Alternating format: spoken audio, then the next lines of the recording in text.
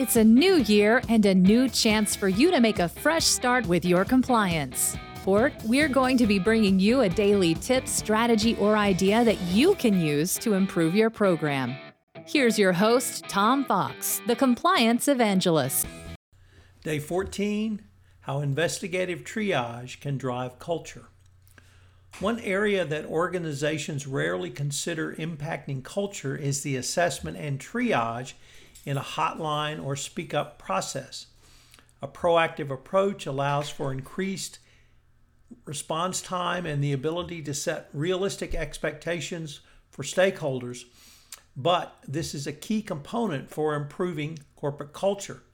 One mechanism not thought of by compliance professionals is setting service level agreements, or SLAs, to set response times based on the nature of the allegation.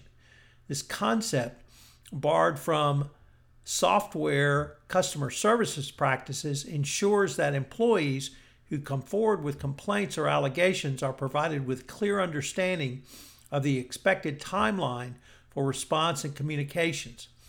By setting these expectations, organizations can foster a culture of open communication and trust. Obviously, a triage process is particularly important for multinational companies that operate across different regions. With varying compliance programs and regulations in different countries, having a well-documented process becomes essential. It allows compliance departments to navigate the complexities of compliance programs and investigations, ensuring consistency and adherence to local laws. Technology also plays a crucial role in establishing effective compliance processes. Many organizations still lack an efficient means of documentation and training processes.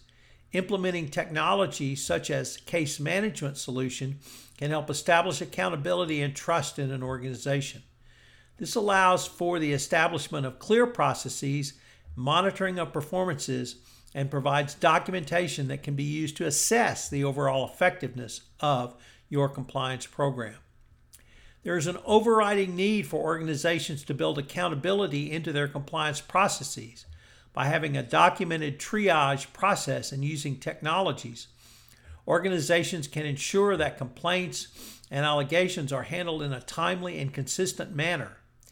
This not only fosters a culture of speak up, but also provides employees with confidence that their concerns will be seriously taken and addressed promptly. It is important to recognize the trade-offs involved in balancing different factors when implementing a triage process in technology in an organizational compliance program. While efficiency and speed are crucial, organizations must consider the need for thorough investigations and the protection of employee rights. Striking the right balance requires careful consideration and ongoing evaluation of the process to ensure continuous improvement.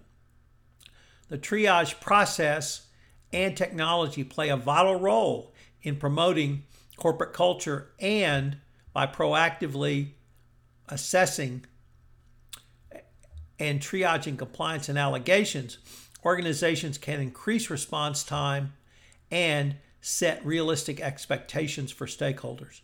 It is important to consider the impact on employee rights and the need for thorough investigations when making decisions about the importance of the triage process and technology in organizational compliance. So what are today's 3 key takeaways? Number 1, think about how triage can be used to foster culture in your company. Number 2, borrow from software and set service level agreements, make them public, and then adhere to them to engender trust in your organization. Number 3, it is important to recognize the trade-offs involved in balancing factors when implementing a triage process. This is Tom Fox again. I'd like to tell you about an exciting new tool that I have developed with Sam Silverstein, head of the Accountability Institute. It's called the Culture Audit. We're going to premiere this tool at a webinar on Tuesday, November 28th at noon.